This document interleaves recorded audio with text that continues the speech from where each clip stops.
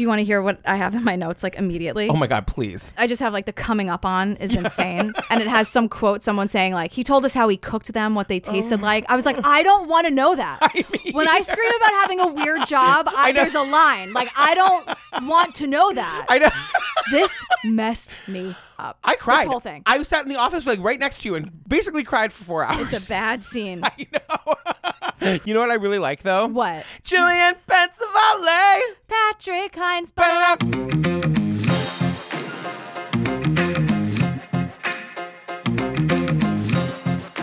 Girl, before we get to the show, I just gotta remind the people we are making our Broadway debuts. Look, I can't even really talk about it. I know. I'm so excited. You guys, it's almost sold out. It's June 1st. We are inviting our fancy Broadway friends, Jessica Guarini, who you know from American Idol and Broadway, Ellen Marsh, and Leslie Margarita, Olivier Award winner. We are recapping that documentary, Frank Serpico, from Netflix from this year. I don't really know anything about it, but it's from that Al Pacino movie. It's all New York. Get ready to know how the wallpaper in the downstairs bath was. Attica! Right? That's Exactly. We only have about 70 tickets left, so if you're coming to see us make our Broadway debut and be the first podcast to ever play Broadway, I know. Come make history with us. Go to truecrimeobsessed.com, click on the CS Live link, get your tics. Yep. Also, if you want more Jillian and me, you guys, get in the Patreon. It's where we do all the series that you want us to cover. So it's like Making a Murderer, Don't F with Cats, The Menendez Murders. Right. We just did the Aaron Hernandez doc on Aaron Netflix. Hernandez, Lacey Peterson. It's Lorena. It's over 100 full bonus episodes for you to binge right this second. So get your phone storage ready. And for $5, you get all of that ad-free. Go to patreon.com/truecrimeobsessed or go to our website, click on the Patreon link. I'm going down. I usually go up. Patreon link. I said it was cute. No, I know. I'm just trying to mix it up. I'm trying to keep it fresh for you. Okay. We've been married for a while now. We have been married. I mean, we really got to spice it up a little bit. Because it's real boring over here. What are you talking about?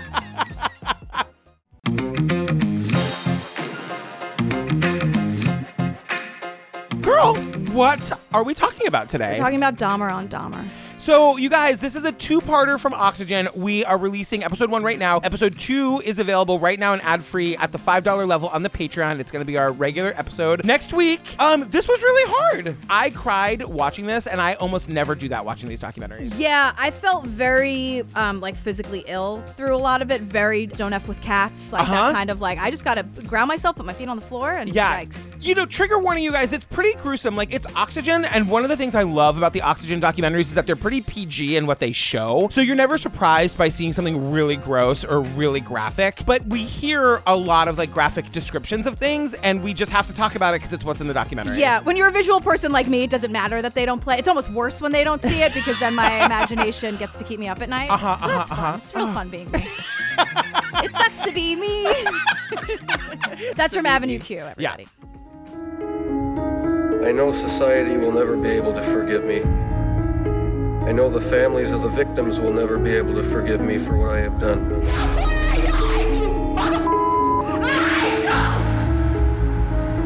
Your Honor, it is over now. If we're talking about Jeffrey Dahmer, we're talking about evil. He said, when you find out what I did, you're going to want to kill me. This man killed 15 people, 8 parts of their body. I consider myself a survivor. He's one of the great monsters of our time. I loved Jeff because he was our son. This gave it horrific dimensions that went beyond the typical serial slayer. Crazy, sick. Definition of evil. He was more normal than we want to think he was. And I thought that I'd just try to live as normally as possible and just bury it. But things like that don't stay buried forever. It's very Bundy, and you know how I feel about Ted Bundy. Yeah. It's very like, he didn't look like a serial killer. And I'm like, yes, he does. And it's like, oh, wow. I just have to hear about some like mediocre white dude, how he was so charming. And so this, who cares? I'm so like, I know. So listen, we got to talk right away about Nancy. What's her name? Nancy Glass, which is not like a verbal typo. No. We're not saying Nancy Grace. Her name is Nancy Glass. I wonder if she's related to Peter Glass or whoever it was who called Jan Brady in that episode where she made up a boyfriend. George Glass. My boyfriend, George Glass. Sure, Jan. So, like, the whole deal with this is that, like, this Nancy Glass person did this sit-down one-on-one interview with Jeffrey Dahmer, like, in the 90s. Yeah. And for some reason, like, I guess they waited 2 decades to make an Oxygen movie out of it. Not celebrating the anniversary. Like, it's all these years later, and, like, let's bring up Dahmer again. Like, I know. what? I'm Nancy Glass. In 1991, I'm sitting in a newsroom, and a story comes in that there's been a serial killer in Milwaukee. He killed people, he dismembered them, and worse, he was a cannibal. Well, at first, you just don't believe this. I mean, you got to look at it twice. And then, as a journalist, you say, I really want to get this story. But I wanted to say it starts with her, but it's kind of a news reporter, and I wrote it out for you. Oh, God, okay. Okay, are you ready? I'm always nervous you're going to break everything when you hand me this gargantuan ancient computer. From the 90s? Is this Nancy Glass's from the 90s? Excuse you, that is officially a Dead Sea Scroll, that thing. Okay. And this is a cold read. Cold read. For years, a serial killer had been preying on the city of Milwaukee. Finally, in the summer of 1991, it all comes to an end. When a frightened man in handcuffs approaches police. He leads them to the home of Jeffrey Dahmer.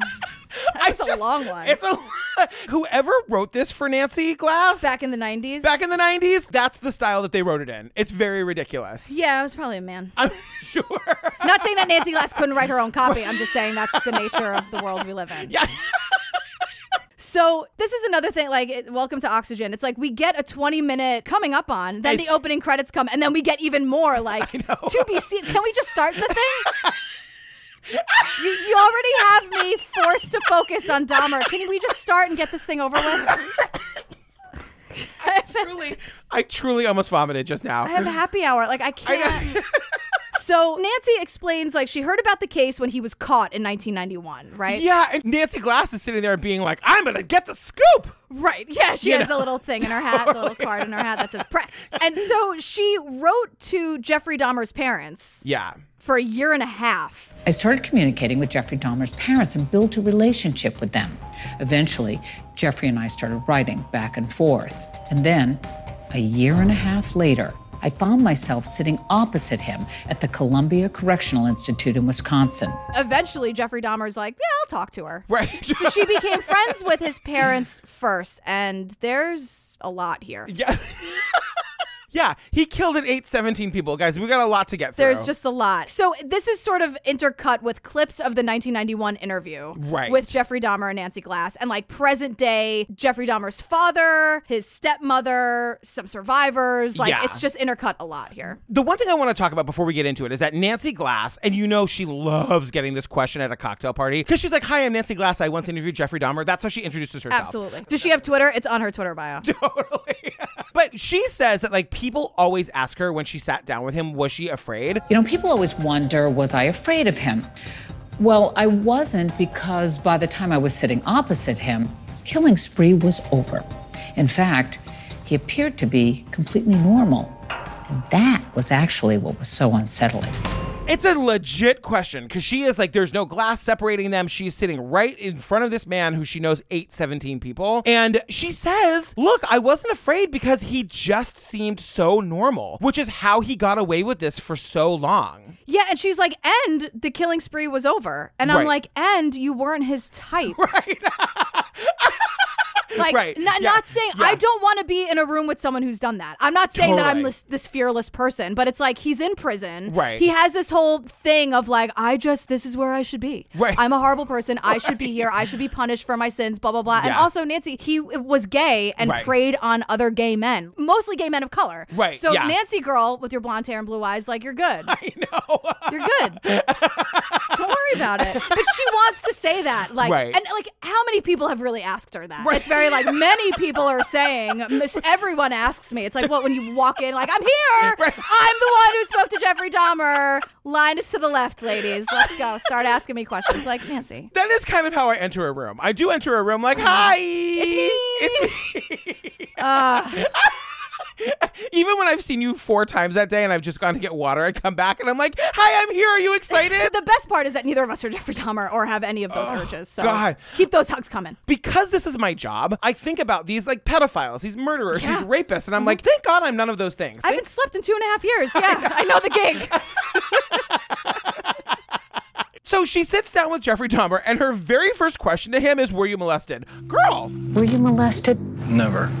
Never. In your childhood, you have any memories of anything that you would associate with what you became? No, that's the strange thing. I can't pinpoint anything. Warm the guy up. I know it's like 1991, and Yeah. we've come a long way, kind of, depending on who you ask or what day it is or who's speaking at the moment. But she's trying to ask him. We've come a long way, or have we? Or we haven't. Jury's out, guys. Yeah, I don't know. So she's trying to just get to the bottom of why he is the way he is. Right, and of course he has to have been molested. I It's know. the only thing that'll make It's sense. the only thing. And Dahmer's like, no, like I had a pretty great, I mean, in a word, it was great. Like It's an true. excellent childhood. Like my parents were awesome. And then it's like, no, we're back to the 60s. Right. Welcome to the 60s. Oh, mama, go, go, go. Oh, sorry, we were stopping. That's Hairspray. We were stopping. That's Hairspray. We are looking for the laughs wherever we can get them today, you Can guys. you tell? I know. Can you tell? I know. We're getting them. I know. God damn it. If I have to sing my way through this entire thing, I will do it. So we're in the 60s and we're like diving into Jeffrey Dahmer's childhood, and we meet Dr. Fred Berlin, who was a forensic psychiatrist. There's no single history that causes someone to become a serial killer. Many of the individuals who are serial killers, not all of them, but many have had very traumatic early life experiences. In Mr. Dahmer's case, none of that seemed to be present. So this Dr. Fred guy, he confirms that, Jeffrey Dahmer didn't have any trauma in his childhood at all. Yeah. And what he's not saying is that doesn't always make people serial killers. Right. You know how I feel about this. That Yeah, it's ridiculous. You guys, if you're not on the Pates, I gave a monologue in the Hernandez talk about how like being sexually abused as a kid does not make you gay. That's not a thing. Yeah. God or murderous. Right. Like, Right. I mean, you guys. I know. But then we meet Lionel, Jeffrey Dahmer's father. To which I screamed silently because there is something really crazy about meeting Jeffrey Dahmer's relatives. That is fucking crazy. It is. Just a quick note, because this is not a visual medium, a quick note about Lionel. Jeffrey's father, Lionel, now in his 80s, wanted to talk to us about the boy he knew. But he only agreed to an on-camera interview if he could wear sunglasses. In his mind, they make him less identifiable. Lionel has agreed to talk to Oxygen. Yep. But he'll only do it wearing sunglasses, and not just any sunglasses. The biggest, most insane Anna Wintour, eat your heart out, gigantic glasses in the world. Lionel thinks this makes him less identifiable. You guys, here's what I have in my notes 8,000 times. His last name is Dahmer. His name is Lionel Dahmer. So he's wearing the sunglasses, but he hasn't changed his name. The minute they say he's not identifiable, pause, Googed, he's the first result in image search. With no sunglasses. With no sunglasses. And it's like, I understand, like, he's an older guy, Yeah. but it's like, that's where it's like, Oxygen, can your producers, like, not make this guy look like an idiot? Right. And just say... But it was his condition, not theirs. Right, but they can say, look, we can put you in a darker room. These glasses just make him look like an idiot. And it's just, they didn't do right by him on this, Oxygen. I agree. And even Nancy Glass, George Glass's mother, tells us he thinks it makes him less identifiable. Girl, it doesn't. No, it most certainly doesn't. No. So here's the thing about where it's like, ooh, unreliable narrator, Jeffrey Dahmer. He's also a murderer and like a rapist and a horrible person. Right. But he's like, no, you guys, my childhood was super perfect. Don't worry about that. No, not necessarily. Because Lionel and Lionel's wife, Sherry, who is not Jeffrey Dahmer's mother, she's his stepmother. Yeah. We get from them that Joyce, Dahmer's mother, struggled with mental illness for his entire childhood. What they really focus on, and it comes back later, is that Sherry, the stepmom, says that Joyce wouldn't let Dahmer have physical contact with anyone. When Jeff was born, the grandparents were not allowed to hold the baby. Joyce didn't want anybody touching the baby or breathing on it. She was afraid of germs.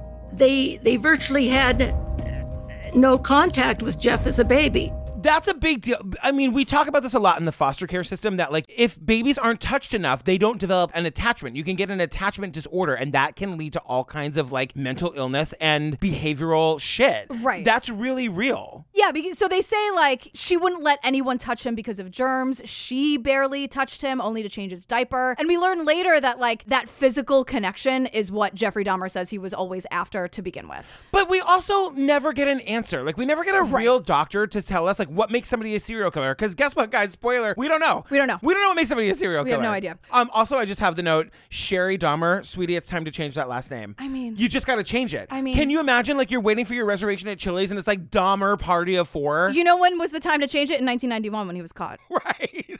Just go back to your maiden name, sweetie. I'm just saying. You know what I mean? Dahmer. Or like take this opportunity to pick a new one. Find who you are. Pensavalle is available. I mean, come on. No, it's not.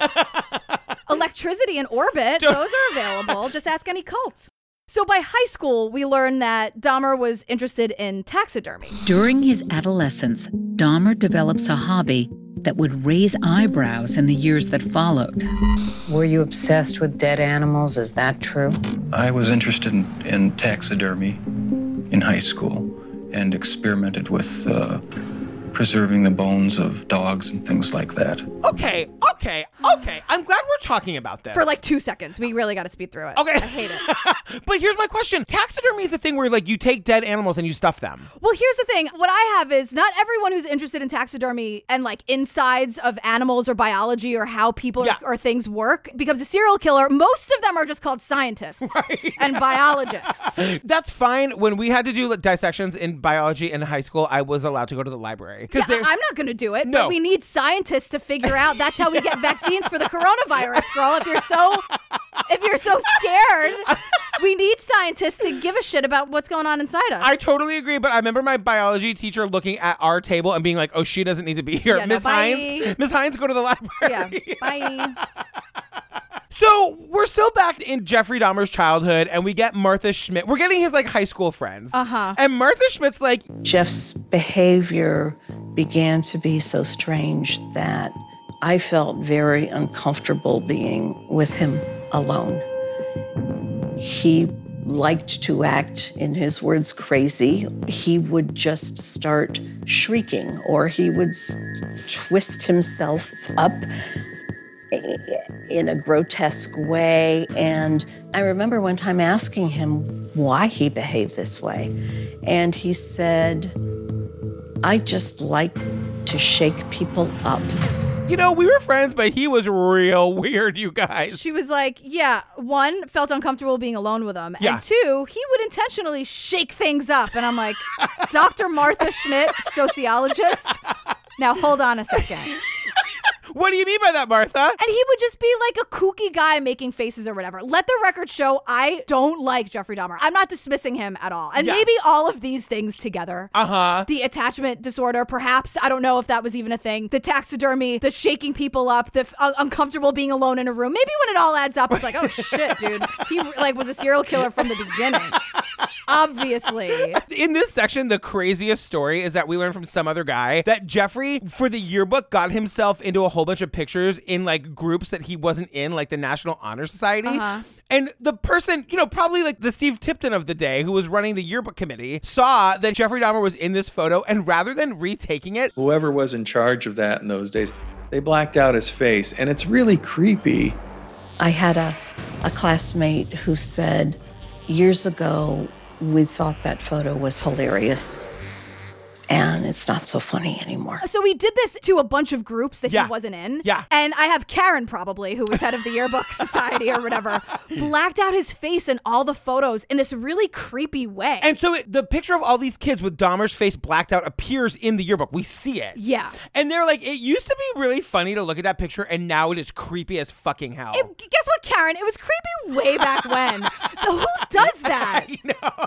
What a weird, like, I want a documentary on that bitch. Like, what kind of person? Unless he was just a monster every second of every day in high school, and it's like, no, he's not going to be in that goddamn yearbook picture. You know what it was? It was that, like, to be in the National Honor Society, you needed to have a grade point average of, like, 3.7. Well, and he had, like, a 3.64, and Steve Tipton was not having it. And that's the National Honor Society, fine, but, like, chess club. Right. Physics club. Whatever.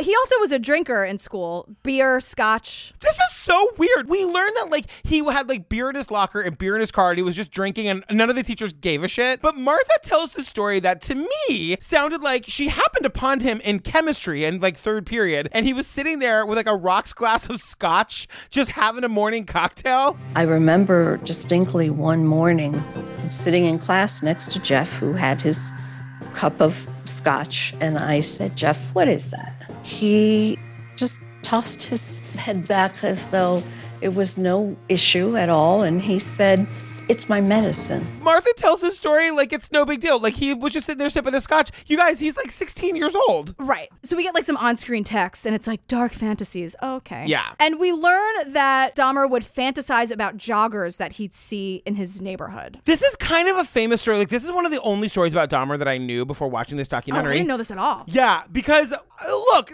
Steve and I are not guilty of going to Central Park and like sort of, You better finish that sentence fast. sitting by the part where the joggers come by in the summer with their shirts off. Okay. You like period, end of sentence. Period. And we've never killed anybody. Look, you have to be a faster talker when Steve and I are no strangers to going to the park and going where the joggers are and... Okay, but I'm just saying, Jeffrey Dahmer was like a young gay kid and probably didn't have a lot of places where he could like see men or like, so he would hide in the woods and like stare at these joggers. He becomes fixated on this one particular jogger. But he had no concept of how to make a relationship with this or any other man. He took a bat, sawed it off, and fashioned it as a club, hid in the woods anticipating that he would assault this man. Teenage Jeffrey sits nervously, waiting to attack. But the jogger he has his eye on doesn't pass that day. They call this weapon a sawed-off bat. A sawed-off bat? What even is that? God only knows what he was going to actually do to this guy, but like, much to his chagrin, this jogger doesn't come by that day. It was his rest day, thank God. Oh my God. You guys take the day off from jogging. Jogging gets you nowhere. Jogging gets you murdered, you guys. Don't jog. No, be healthy, but we're just saying be careful. Yeah. Be careful out there. Yeah. So high school ends, his parents divorce, and his mother leaves with his little brother that they also had. Yeah, and I was thinking like, hang on, can we slow down on this story where it's like the mom just pieces out with the younger brother? She like obviously knows something's up with Jeff. Right, and then Lionel moves into a hotel and leaves Jeffrey Dahmer, a high school kid, alone by himself. Yeah, like everyone knows this kid's kind of fucking creepy, and both of his parents, according to this Oxygen documentary, just abandon him. Right. And one of these psychiatrists is like, and that's what made him kill. He did not like that feeling. He didn't like his parents leaving him. And it's in that context that he committed his first homicide. Yeah, they're like, and that's when he committed his first murder. It's like, yeah, well, this kid with fantasies and urges is left alone. Right. Yeah. And he's an alcoholic because he's trying to like numb the pain. Yeah. Right. And so he has, this is, you guys, just trigger warning. It's gonna start to get bad. Worse. Yeah. It's been all fun and games up till now, but you guys, it's about to take a turn. We haven't sung a show tune in like 5 whole minutes. One singular sensation. Every little. All right, ready? Yeah. All right, good. His next fantasy was fantasizing about picking up a hitchhiker, right, taking him home, and quote, having total dominance over him, which just makes me crazy. Right. So we meet Steve Hicks. He's 18. He's a hitchhiker. Yeah, it's June 18th, 1978. And Dahmer picks him up. They hang out. They drink. They smoked. And this is something that we learn. Like, the guys were going with him willingly. That's not a victim blamey thing. It's just like he was meeting guys. They thought they were having a nice time. And then like disaster strikes. So Steve was like, dude, I got to get to my rock show. Like, I'm going to go now. Like, this has been great. He said we drank. He wanted to leave and I hit him with a barbell and I killed him. He says I didn't want him to leave me. He like picks up a barbell and hits him over the head with it and then kills the guy like instantly. And he's like, well, I just didn't want him to leave me. And I'm like, bitch, too bad. Yeah. So remember, he lives alone in this house. There's nobody there to like be like, did you just kill that guy? It's his parents' house. Right. And so he dismembers him. You guys, like I don't know how to explain this in a way that's like not overly graphic, but like he cuts him up and puts him in a planter in the backyard. And then suddenly he's like, well, shit, that isn't too great. This guy's literally in my backyard. Right. I should probably, quote, dispose of him elsewhere. So he goes and like gets him. All of the body parts are in a trash bag. I know it's. We got to talk about it. I know. He takes the trash bag, puts it in his car, and he's like driving to the dump. It's like the middle of the night, and we're told he's driving erratically. Mm-hmm. And I'm like, he's also hammered. He tells us over and over and over again that he drinks to get through this stuff. Right. And he's like driving erratically. A cop pulls him over. He was so nervous that he was driving erratically. He was stopped by a police officer. Mr. Dahmer kept his wits about him. He told the police officer that his parents had recently divorced. He said he couldn't sleep and wanted to take a garbage bag to the garbage dump. The police officer shined a flashlight in, saw a green garbage bag. And like, there's There's a lot of blame that goes to this cop, and I don't really get it. This cop pulls this kid over. This kid says, like, my parents just got divorced. I'm really fucked up about it. I'm just trying to take the trash out. I'm kind of a mess right now. He talked his way out of the ticket. We're told there's like the trash bag right there in the seat. The cop doesn't inspect the car. So this is the first of like many times that Dahmer just like gets away with it. Right. And can you imagine, like, Steve's parents reported him missing in 1978 and they don't have any closure until 1991 when Dahmer's arrested. And that's the thing. Like this is the heartbreaker of this case, is that like so many of these kids just go missing and there are just no answers. Yeah. So remember Dr. Martha, his friend? This woman, Martha, was his like friend, quotes, in high school. But she was uncomfortable being alone with Right. him. But she's just like, hey, Oxygen called. Hold on. She ran a comb through her hair. She is ready for her close-up. Martha, the sociologist, doesn't get a lot of TV offers, I think.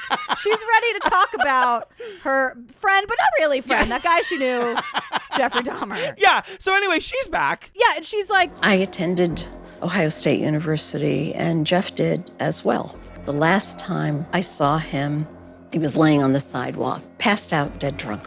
I went over to him, and I tried to shake him into consciousness.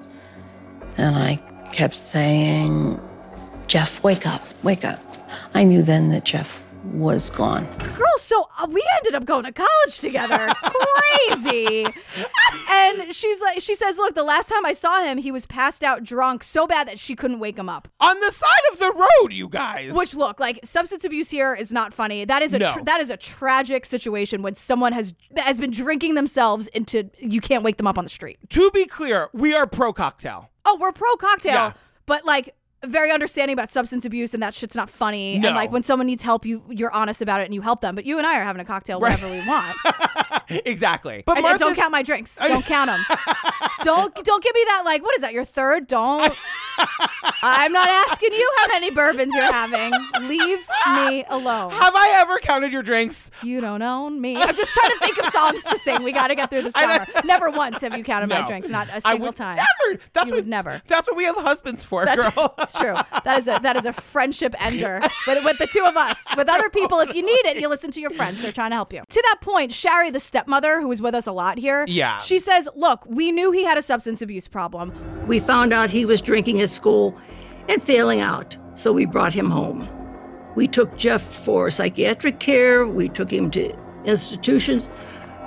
But as the old saying goes, you can lead the horse to water, but you can't make it drink. I want to talk about Shari for a minute here, because Shari came into Jeff Dahmer's life when he was 18 years old. She was not his birth mother. I don't know if we'll get into it later, so I'm going to say it here. She talks about how she was the one who taught he and his brother how to clean a house, how to, like, clean the refrigerator, cook your own goddamn meals. Like, I love this woman. She never abandons him. And it's the kind of thing, like, Jeffrey Dahmer is obviously a monster, but, like, she considers herself his mother, and she doesn't leave him. She loves him. She loves him to this day. And it's like, I'm a mother too. Like, I understand that. I get it. This is why I was crying so much. I was crying. I mean, all of these victims were murdered in a horrible way, and Oxygen, thank God, they spare us a lot of the details. So my crying wasn't as much for that, not because it's not as awful and tragic. We just didn't get into it as much. And I was approaching this as a parent of, like, when you are faced with that decision of, like, my child is an absolute monster, what do I do? Well, I was just going to say, I was going to hold up the mirror to you a little bit and say, well, you see yourself in her. Because there have been countless times on this podcast where you've said,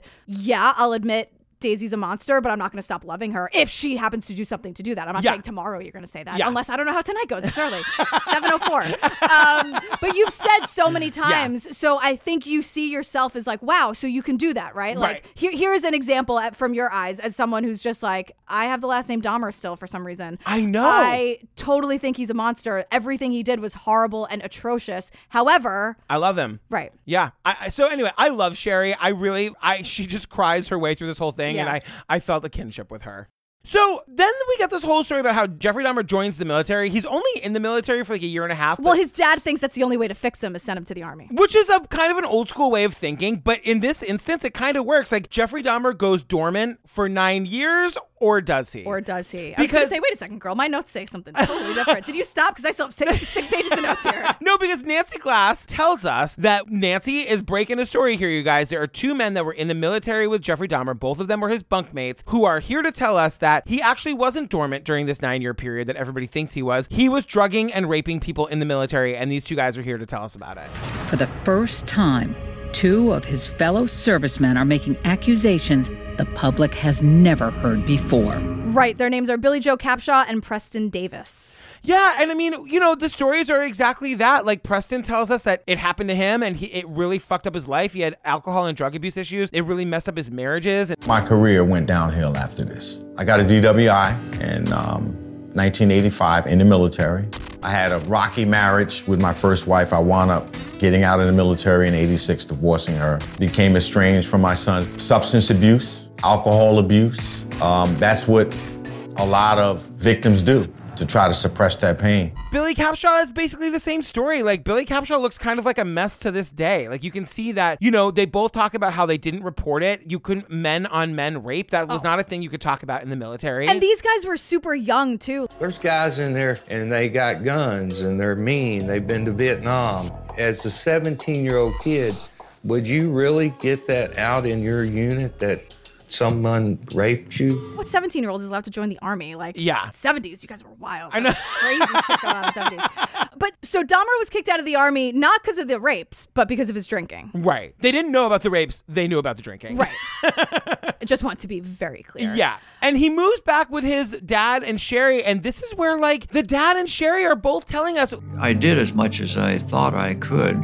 He seemed to be an alcoholic, so we got help that way and that sort of thing. Look, we knew he was fucked up. We did everything we could for him. Yeah, he'd sneak out of counseling, he'd lie. And what they're saying is that they wanted to help the substance abuse. They have no idea about any other urges or fantasies or anything violent towards another human being. Right. So they decide, you know what? Nothing is really working. Let's send him up with his grandmother. He's going to pray the gay away. Excuse me. I was really like, what? Dahmer's grandmother believes that through God, Jeffrey will change his sexuality. So he attends church and gets a job drawing blood at a local blood bank. Pray the gay away. They're going to pray the gay away with grandma. Because I was like, oh, wait, so I guess he came out to his family? Because it's just told, like, shipped him up to grandma, pray the gay away. And I'm like, okay, so I guess Sherry and Lionel knew he was gay. Okay. The one thing that we also learned, though, is that when he goes to live with grandma, he gets a job drawing blood at a blood bank. I know. How ghoulish is that? I know. That really gave me a chill. Except when it's needed and very important. No, I'm saying, no, giving blood. For Jeffrey. Yeah. Look, I could talk about the politics of giving blood forever. You know I'm not allowed to give blood. I know. I so can't look, stand I could that. talk about it for forever, but I'm just saying that, like, Jeffrey Dahmer, can you imagine being like... Specifically, Jeffrey Dahmer drawing blood is very ghoulish. You're absolutely very correct. ghoulish. You're absolutely correct.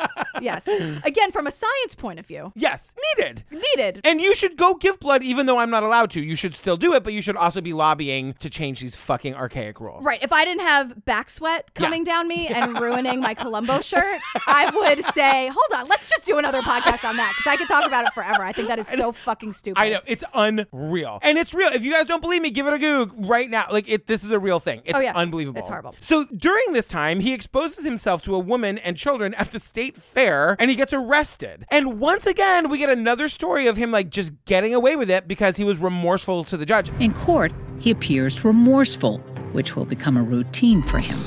And all he gets is a fine, $50 plus court fees. And a lot of people are just like, well, he just, whatever. He just like showed his junk. And I'm like, I don't agree with that. You can't just show your junk, Louis C.K., when people don't act. Like, you can't just do that. No. So people are just like, whatever. He'll pay the fine. He seems sorry. Right. Let's just let him loose. Get him out of here. Let's just get him out of here. So what Dahmer wanted was, quote, a partner who would lay with him all night. And we're learning this from like his psychiatrists and doctors and all this stuff. Yeah. His goal was finding the partner who would lie there all night so that he could have the illusion of all the time in the world to be close to that person.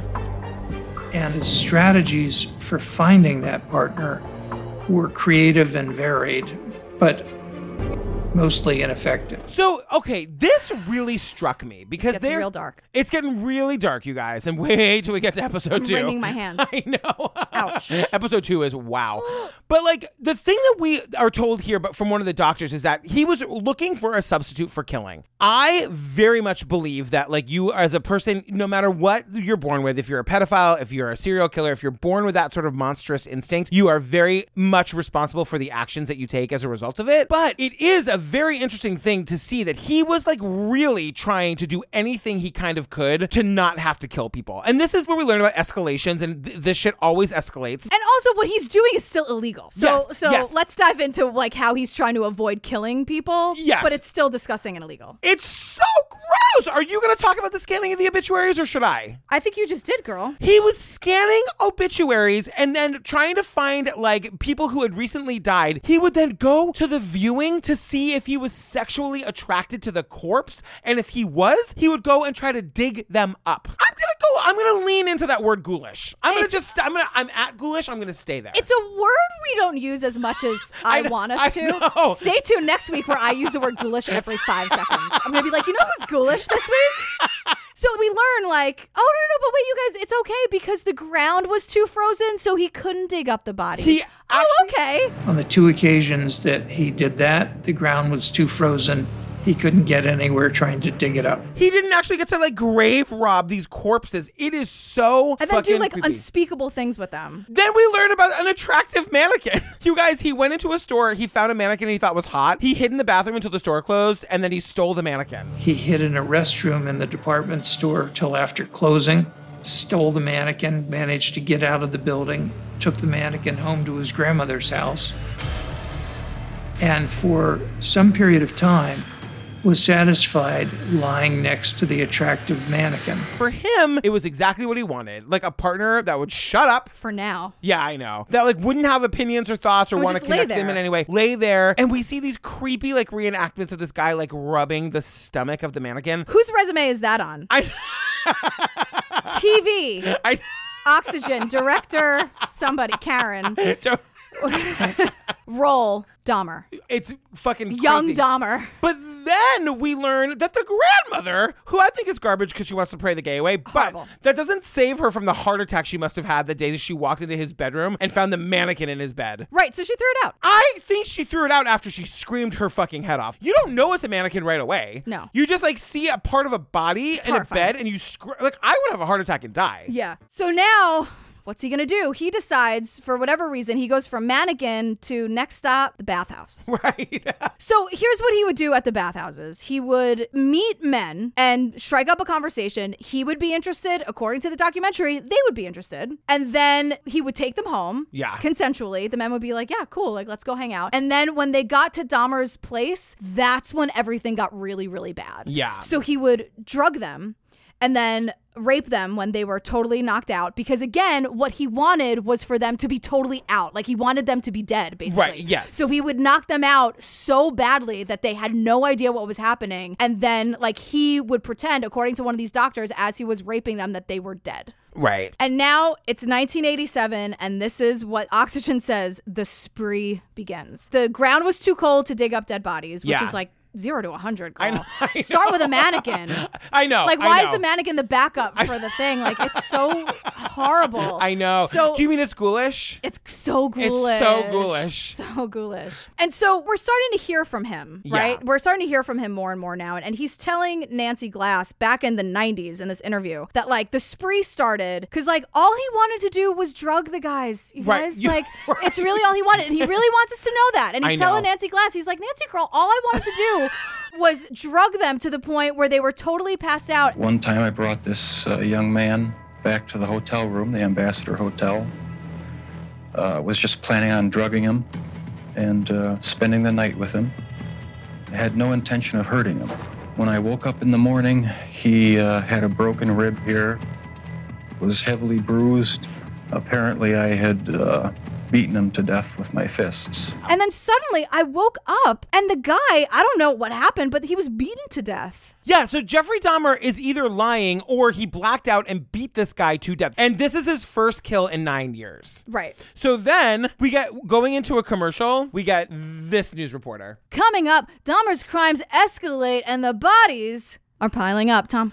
I literally have, what's the next thing that I have? Nancy! Nancy! Like, who wrote this copy? Yeah. Nancy! So the victim was Stephen Twomey. He was 24 years old. And after lying to Nancy Glass or whatever, he takes Stephen Twomey's body and he puts it in a suitcase and he brings it to his grandmother's house, the grandmother who wants him to pray the gay away. And he dismembers the body while she is at church. I mean, oh God. And then he like literally throws the body into the garbage and it's thrown away. Right, except for a couple of things, because Dahmer says he didn't kill these people because he hated them. There wasn't anger there, but he killed them because he wanted to keep them and be with them forever. I had these obsessive desires and thoughts wanting to control them, to,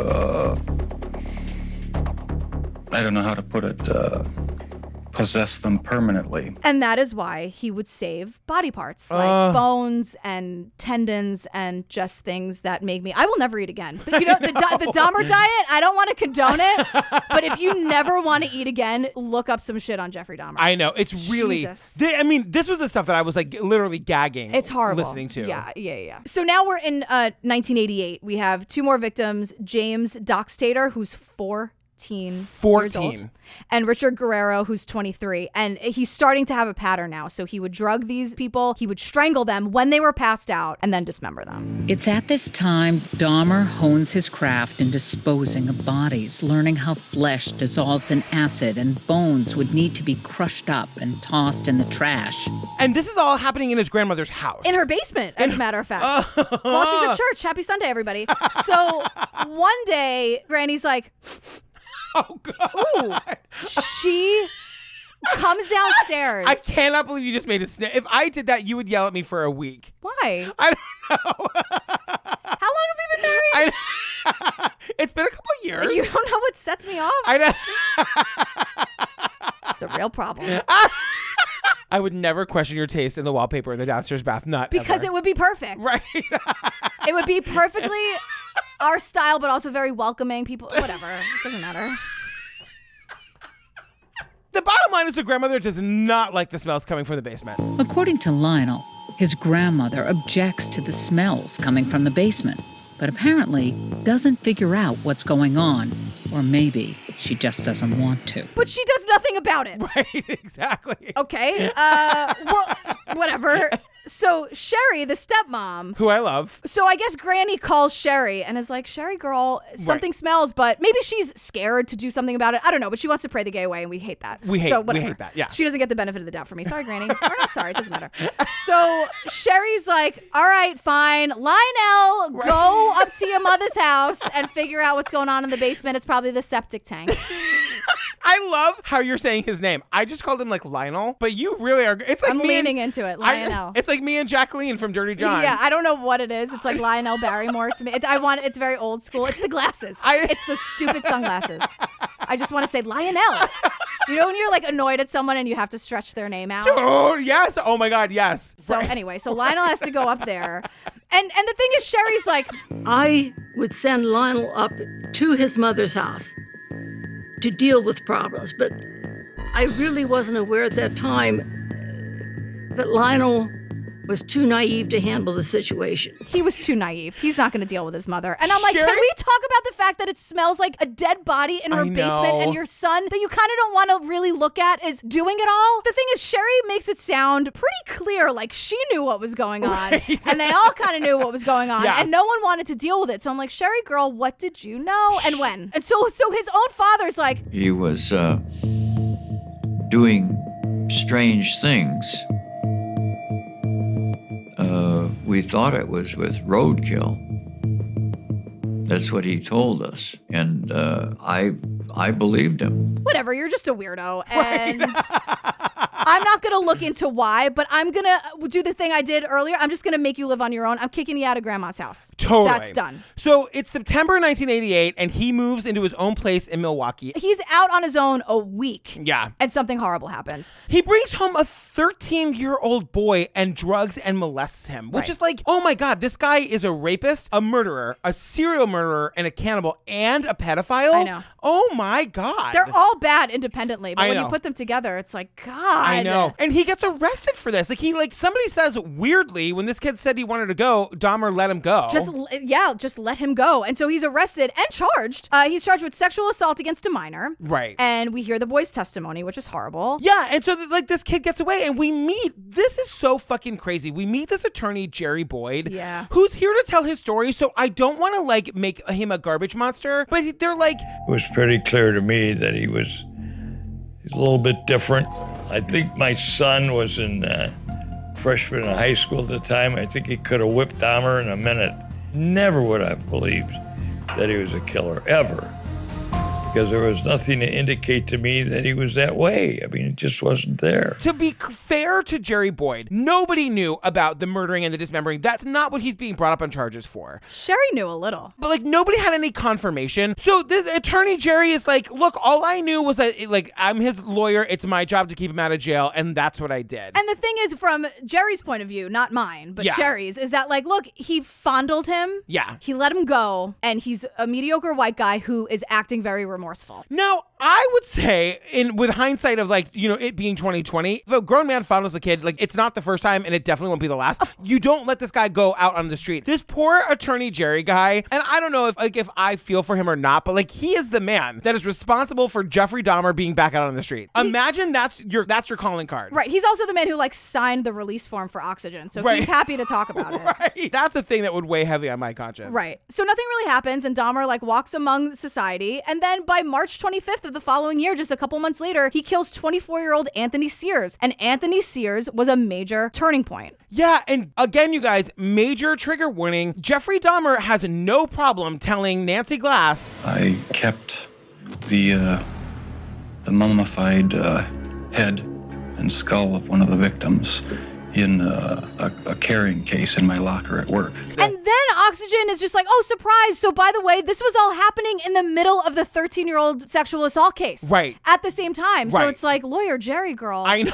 Oof, Maron. That's not a good look at all. I know. At all. He must be retired because he would not want anybody to know that if he was still practicing. I know. God, I wouldn't want anyone to know it ever. I am not the person to be I had contact with Jeffrey Dahmer. Who wants to ask me?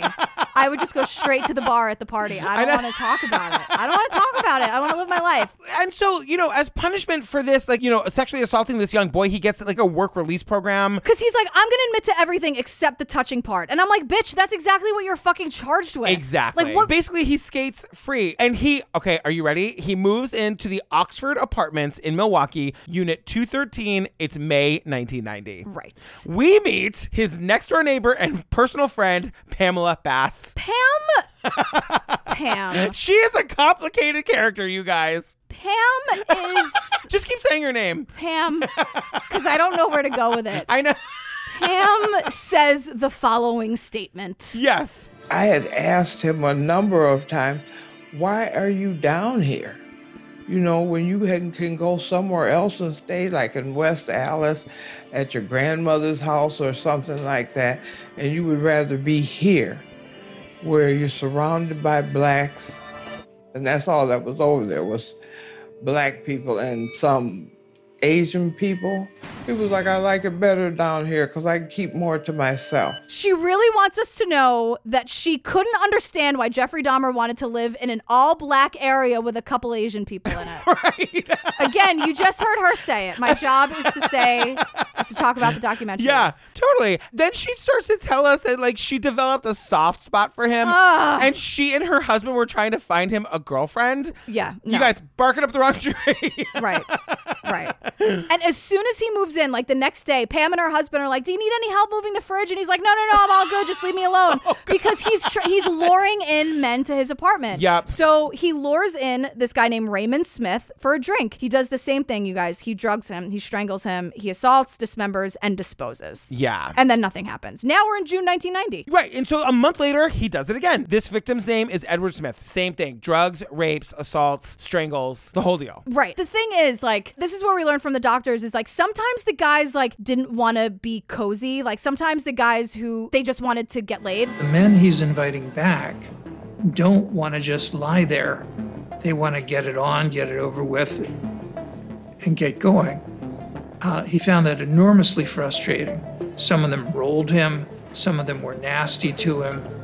He didn't want to get into an argument or get into a fight or get robbed. He wanted somebody to lie there with him. They weren't there for a relationship, their prerogative, whatever. And Dahmer was like, no, I want you to lay here with me and act like a dead body. He just like, I'm laughing because it's all so absurd. He just wanted them to like, shut up and like play dead. And the thing is, like, he didn't want them to struggle. He wanted to dehumanize these people. And they were just like, look, I met you at like the one secret gay bar here. I'm not really looking for a relationship right now. Yeah, and like, we're back to the interview with Nancy and Dahmer, and like, this is where he's talking about how like it's a process. It doesn't happen overnight.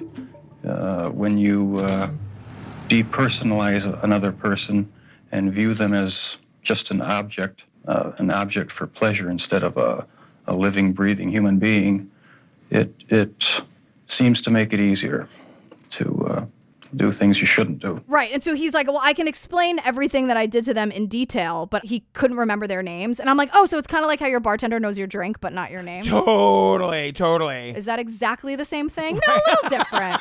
But if anyone has ever been a bartender, you have your regulars. You're looking at him. I know. I'm talking to our listeners. I know. Beefeater straight up no vermouth is here? Yeah. How is he? How's his daughter? Great. Yeah, you know everything about them. You've given them the best advice they've ever had. You guys are pals. You're actual friends. Yeah. Can't remember his name. Know exactly what the credit card looks like to run the tab. And then you try to look at it, but then you're trying to quiz yourself during a busy night on everyone's name. And it's like, girl, those names are never going to stick. No, I'm the same way. You don't have to know my name. Just know my drink. Right. My drink is my name. Exactly. You guys, that's how episode 1 ends. So episode 2 is available right now in ad-free on the Patreon at the $5 level. You don't have to wait to watch us really go down into a very dark place, which is about to happen in episode 2. Yeah, if you need like 20 minutes to collect yourself, take it. Totally. But you don't have to wait like all that time. You can wait 20 minutes. I'm glad that we found as many laughs as we did in episode 1. That actually makes me feel good about episode 2. Just sing it out. Sing out, Louise. Sing through it. We'll always find a way.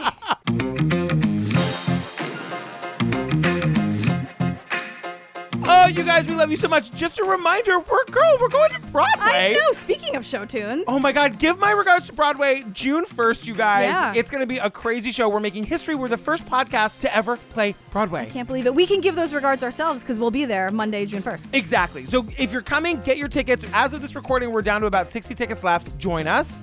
If you want more Julian and me, get in the Patreon. At the $5 level, you guys, over 100 full bonus episodes. It's where we cover all of the series you want us to cover. Yeah, Jinx, Making a Murderer, Lorena. Serial Season 1. OJ. Lacey Peterson, Menendez Brothers, Don't F with Cats. It's crazy town. Yeah, crazy. Oh my God. Okay, girl, where can they find us? They can find us at truecrimeobsessed.com. That's our website. You get everything you could possibly need there. It's with Patreon link, merch, the CS Live link for live shows. Promo codes. All of our episodes are there. Yeah.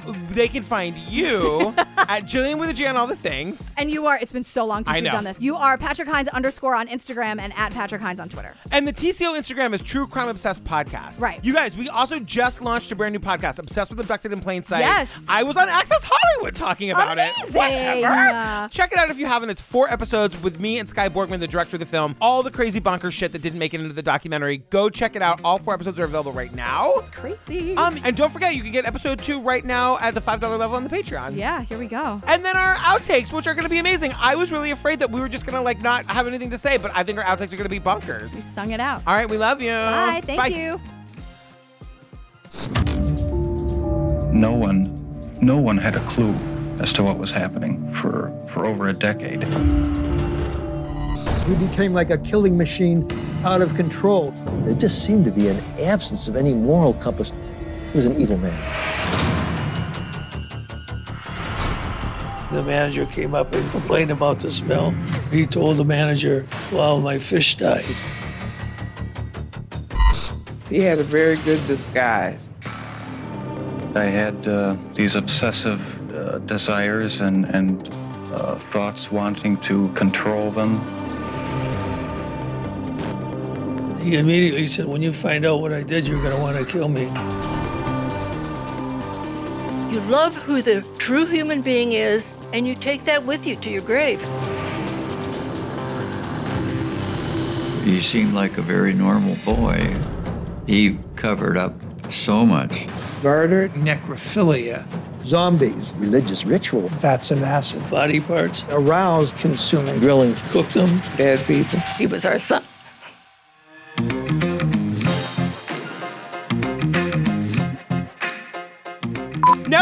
tell the people that with like the threat of coronavirus, we figured out a way to keep recording even if we all have to stay inside. You did. You're at 100. I am very much not. Please. It's the beginning and the end of where Dahmer and I agree. I think we agree on one thing. Which is that gay bars are fun? Gay bars are super fun. Yeah. Then it ends there because the rest of his sentences I super don't agree with, whatever he wants to do next. You know how my notes are all in different colors? I have a specific color for Jillian's not going to like this. What color is it? It's red. I just don't understand why taxidermy is a thing. It also was very Norman Bates to me. You know, he did taxidermy. Yes. He's not real. Yeah, I was, yes, fictional character. Yeah. The only time I've ever counted your drink where I'm like, girl, is that only your 6th? You get mad sometimes if I know. If I'm just like, no, I'm okay. And you're like, really? I know. And I'm like, yeah, I'm good. That's usually if we're doing like a bank heist or something. With Totally. the Dahmer, I'm just like, girl, give me. No, we need it. You only brought one bottle for I me? wasn't going to drink tonight, but here we are. It's Dahmer. Hashtag so ghoulish. That's my drag name. Like SOUX ghoulish. Sorry, ghoulish. But also, he had to move out of his grandmother's house. The dad was like, you got to get out of here, girl. So Grandma was like, in translation, girl, get out of here. you didn't pray the gay away hard enough. Exactly. Goodbye. With hindsight of like, you know, it being 2020, if a guy fondles... Literally, like hindsight's 2020 and it is 2020. Oh my God, that's funny. Still quick. I still got it. This podcast is going to go on forever, you guys. I still got it. Sharp as a whip.